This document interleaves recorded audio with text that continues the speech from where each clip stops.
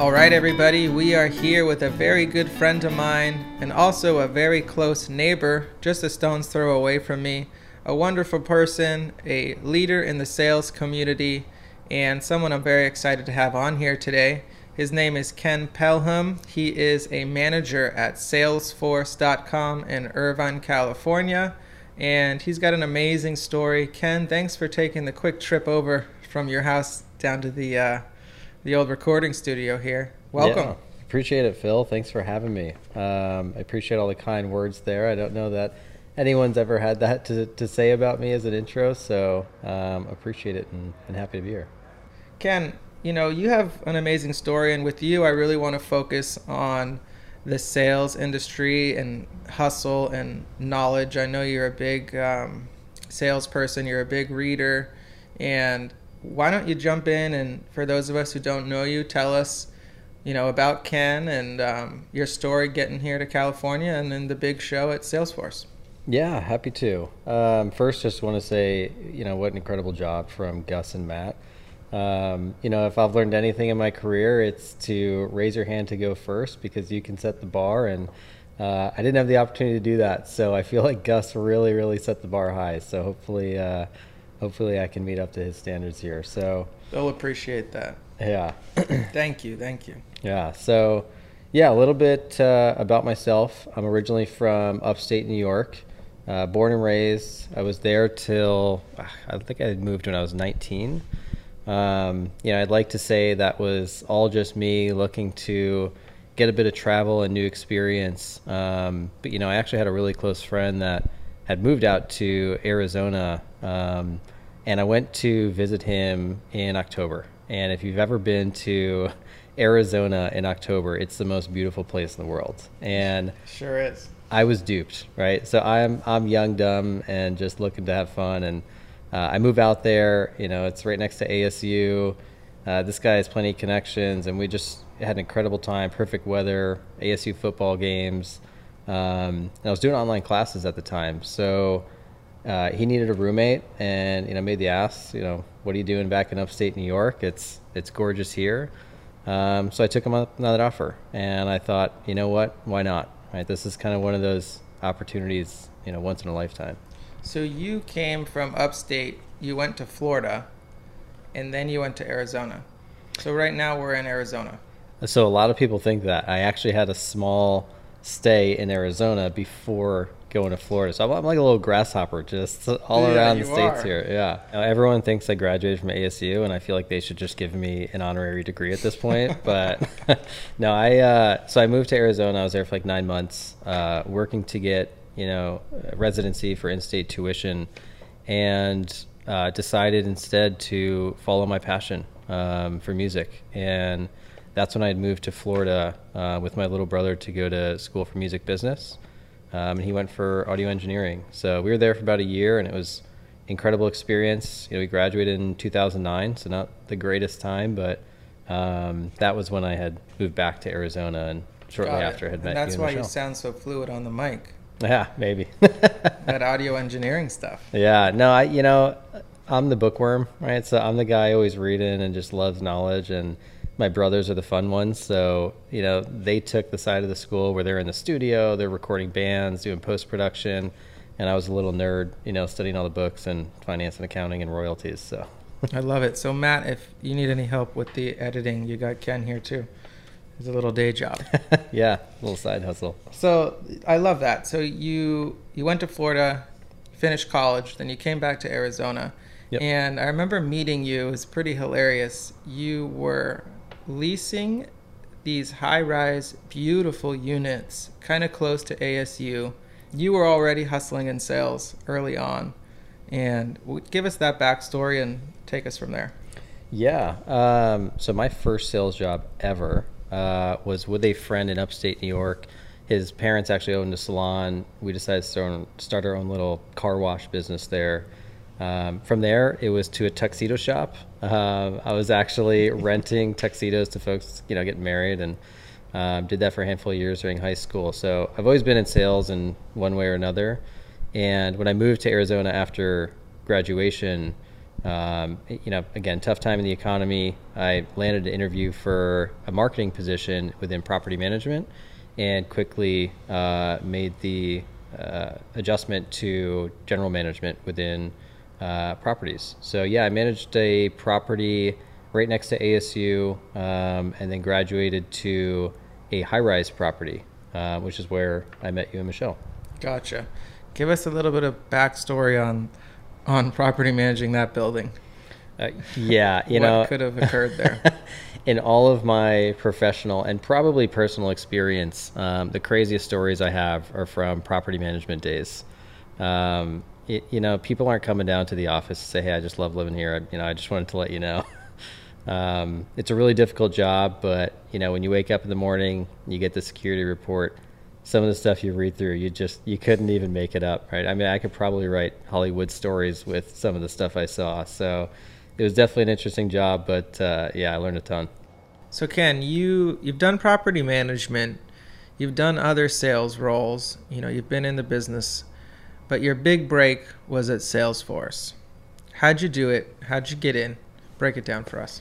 Yeah, absolutely. It wasn't easy. So, when I decided to pivot careers from property management and get into tech sales, Salesforce was kind of the end all be all. So first thing was I had my target and I knew what I was going after. And when it was time to interview with Salesforce and really figure out how to work it, I did it like a deal. So I did an extensive amount of research online, and I read that Salesforce has a lower acceptance rate than Harvard. So that was a little intimidating. That's serious. But one of the key things I found in my research was that over 60% of the hires are through referrals. So I got a little creative. I reached out to, my account executive at the time, because we had, purchased Salesforce at the company I was at. And I said, "Hey, it's a long shot. You don't know me, but I really want a job at Salesforce. And, would you be my referral? Because I don't know anyone." And she was more than pleased to do it. It's just the culture at Salesforce, the Ohana. And that was my opportunity to get in. So I leveraged the research I did that, hey, your best shot is to have a referral. And I didn't have one. So I used the person that sold me Salesforce. And what was that? I mean, you guys are operating at that company on pretty much the major league level. What was the interview process like, to get hired there? Can you break that down? Yeah, it's interesting. So I'm now sitting on the other side of the table, luckily, with that part of the process. But it can be intimidating. It's definitely a lot. So, it was not easy. When I went through the interview process, there's quite a few stages. The last stage is essentially a presentation to a panel of people, including vice presidents at Salesforce. And since the Irvine office was, all of 4 or 5 people, we didn't have VPs down there. So they flew me up to San Francisco to do this. So wow. There was a lot of anxiety around it. I don't tell many people this, so I'll tell you here on the story, on the podcast. I actually got sick before and after my interview just from nerves. It was a lot. More than butterflies? So much more than butterflies. This was truly my dream job. And it took everything in me to make it happen. And, the actual day that the interview happened, I had, again, to this point, did so much research. I was prepared. I knew my talk track for this presentation. And I decided I don't want any anxiety of, being late or anything to happen. So I was staying at a hotel just down the street from headquarters, and I'd never been to this headquarters. And I check out an hour and a half, 2 hours early before, and it's only 10 minutes down the road. And I go to check out, and the right card isn't on file that Salesforce provides, because luckily, they cover this day. And so a little bit of panic, right? Even on the interview, they covered this day. It was great. Yeah. Very hospitable. So, a little bit of anxiety, but I thought, I planned for this. I have a lot of time in between. We can make this work. So we connect the dots. It takes about 30 minutes. We make it happen. Get outside. I say, okay, I'm cutting into my 2 hours here. And I call an Uber, and, it's waiting and waiting and waiting. And I said, I don't have time for this. So I canceled the Uber and I flagged down a taxi. And I get in this taxi and I give him the address. And this guy doesn't say anything. He waits to do a U-turn in the street. And I don't know any better. He does a U-turn and parks across the street and says, "You're here." And I laughed. I laughed and I said, "You gotta be kidding me." And I was like, "Oh, I'm closer than I thought I was." No. So I get out. I got all my luggage at this point. I get out and he's like, "Yeah, the address is right down there." I'm like, "Oh, that's so weird. It's right next door." So I'm running down this alley with luggage dragging behind me. That always happens when you're in the zone like that. Just the simplest things. So yeah, so now my anxiety level is really peaking, right? I had this extra time, but it's getting close now. I run down this alleyway. I don't see any sign of Salesforce. I'm thinking it's got to be some big thing, right? And so I'm going back, flipping back through email, and somehow I had mixed up the address to the hotel with the headquarters address. Oh, so now I'm scrambling to find this thing, and I only have 15 minutes to get to headquarters now. So I find the address, and I go out, and I'm panicking. I finally find another cab. I get in. I tell this guy, "I'll pay you extra. Blow every red light you can." Yeah, baby. This guy gives a good laugh and says, "You got it." And just tearing down the street. And we pull up to the back of this kind of like alley courtyard. And he looks at me and says, "Oh, yeah, it's just straight through there." And I'm thinking, oh, here we go. Round 2 of some weird alley of where someone thinks Salesforce is. So I get out, grab my luggage. I don't have any other choice. I got about 5 minutes at this point. So I'm booking it down this alley. I don't see anything. And I'm coming to the other side of this in the other street. And I'm thinking, this is it. I blew it. All up to this point, I blew it, my big shot. And just as I'm coming to the other side of the street, I look to the right through these glass doors of this building next to me, and I see the big Salesforce logo in there. And I come running in the door, and as I'm running in, the recruiter sent me an email like, "Hey, you here yet?" And I was in the elevator probably with a minute to go before that meeting started. So did you just drop the luggage, or you can bring that stuff in? Yeah, so I brought it into the meeting, and I rolled in as, tried to play it as cool as I possibly could, as if I had planned all this and nothing was wrong. But yeah, suffice to say, it was a wild ride getting into that. Luckily enough, I did, well enough and held the nerves together to get through it. Was that the gig, or was that round 3, round 4 of interviewing? That was probably interview number 4 or 5. But that was it. That was the last process. Yeah, it's quite a bit. It's all for good reason, but yeah, that was the final stage. I had left, and they don't give you any feedback right at that point. They just say, "We'll get back to you." So I went, grabbed a bite to eat, and headed to BART to catch a ride to the airport. And I still remember to this day sitting there. I got the phone call from the recruiter and said, "Hey, we'd like to offer you the position." And it was a short phone call because I'm, about to get on the BART, and that was the game changer. I mean, I sat down on the BART and, I was trying to calm the anxiety, even the positive nerves. I had this story running round and round in my head that I had just gotten a job offer at Salesforce. Wow. Yeah. That's your breakthrough. That was my breakthrough. So it took, a lot of work, a lot of research. I was certainly dedicated to it. So I think the passion and the curiosity is what led to all that. And like I said, chase the experience, but it doesn't come without some uncomfort and some nerves. So it's to be expected. So you went from sales, and if you want to dive into sales, you can. But now you guys have been in management for quite a bit. What's the hardest part and the best part of managing? Best part of managing is seeing people succeed, especially when they have the self-doubt. They have the, imposter feeling of, I'm not supposed to be here, I'm not good enough. And you spend some time working with them and just supporting their growth. They have it in them. You just need to kind of help them realize that, and to see them really challenge themselves in uncomfortable experiences and just find success and grow more than they thought they originally could is really cool. So there's a lot of tough moments as a manager, but if it's at the end or beginning of a year and you see someone get promoted that you've become close with and worked well with, it's a bittersweet moment. So do you usually give them a little bit of your closing secrets? Do you, because I know everyone in sales has a different style. Do you let them develop their own style and then you coach it? Or do you sometimes try and put your little touch on top of it? Yeah, it's a good question. So for me, one of my biggest drivers is to help account executives on my team find their voice. I want them to feel comfortable making decisions and judgment calls and thinking creatively outside the box to solve a problem.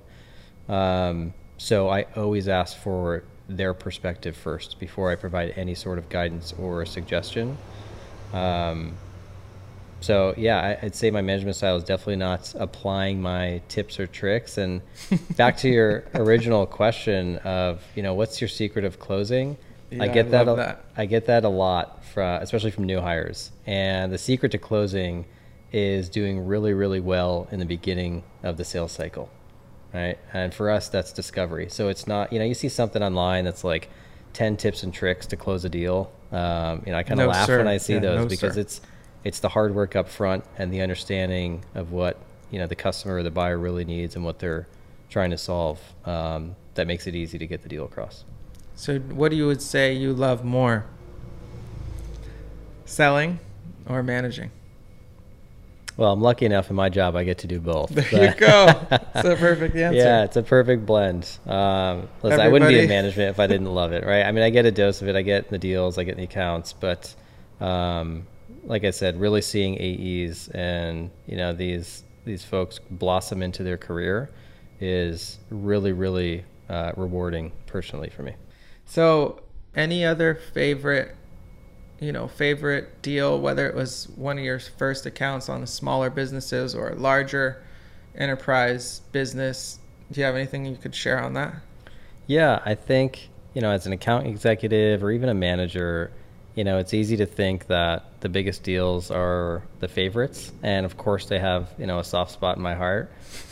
Super rewarding. Commission checks are nice. That's great. But the memories that are really kind of seared on me are thinking back to when I really got to experience the customer's brand.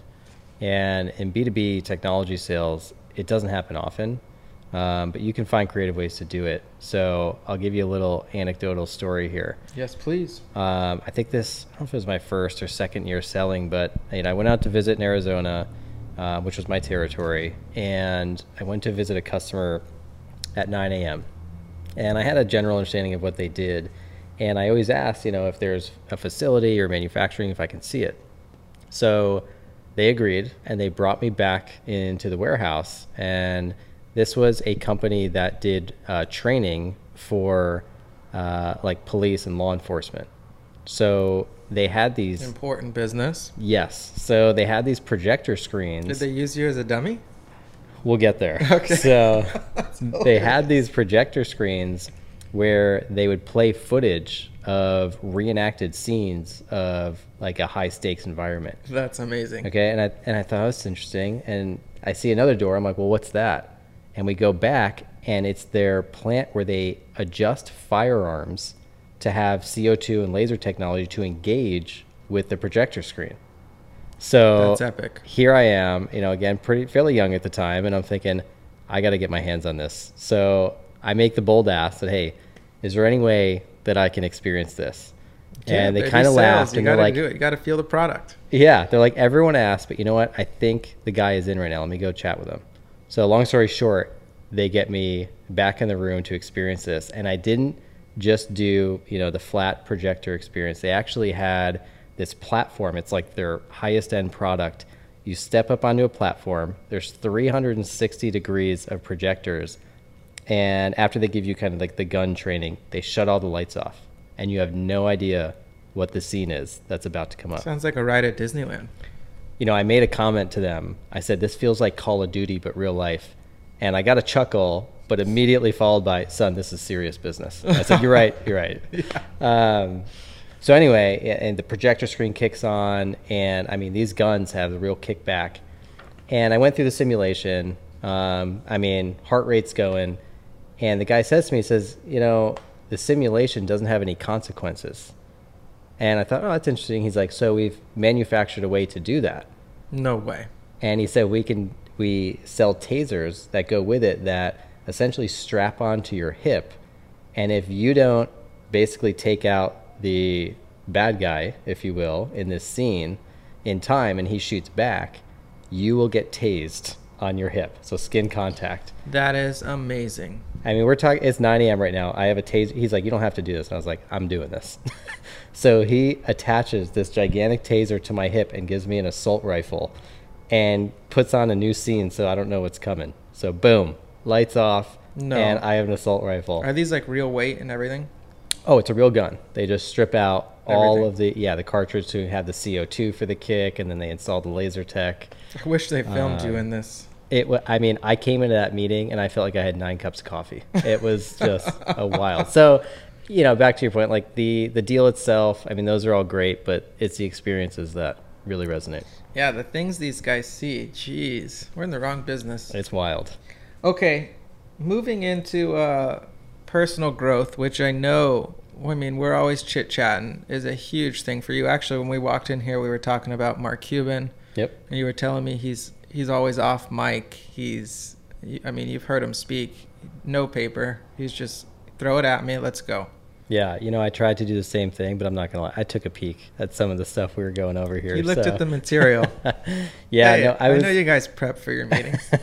I am a huge fan of prep. And to your point, yeah, at Dreamforce one year, the conference that Salesforce hosts, we had this intimate session that actually Michelle and I both got into, and Mark Cuban was doing a little fireside chat.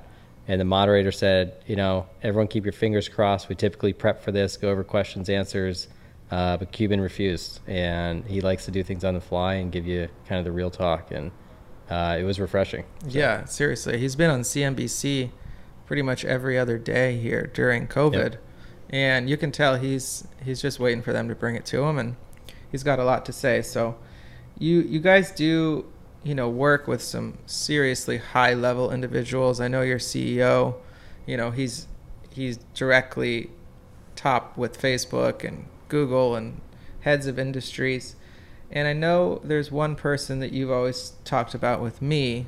Yeah, you know, there's a lot of things out there, a lot of quote unquote thought leadership to read and to sift through. I mean, it doesn't matter if you're on LinkedIn or just doing a Google search. It's like every corner you turn, someone's the expert in something. And I've realized that you really got to figure out, you know, who's your source of truth that, you know, you trust, you believe, and that you want to learn from.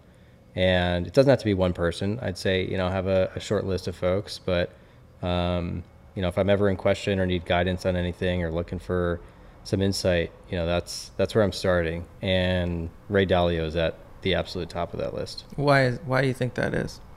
What should we know about him? I know he's a finance leader. Yes, he's known as, you know, one of the most successful hedge fund managers in the world.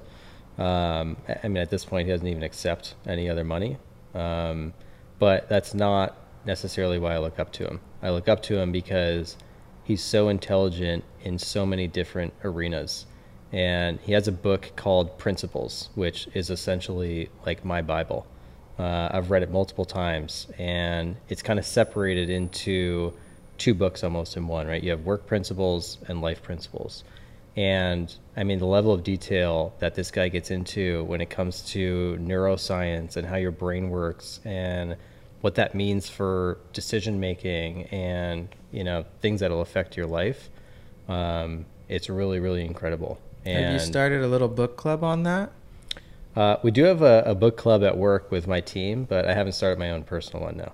No, bring that book to your team.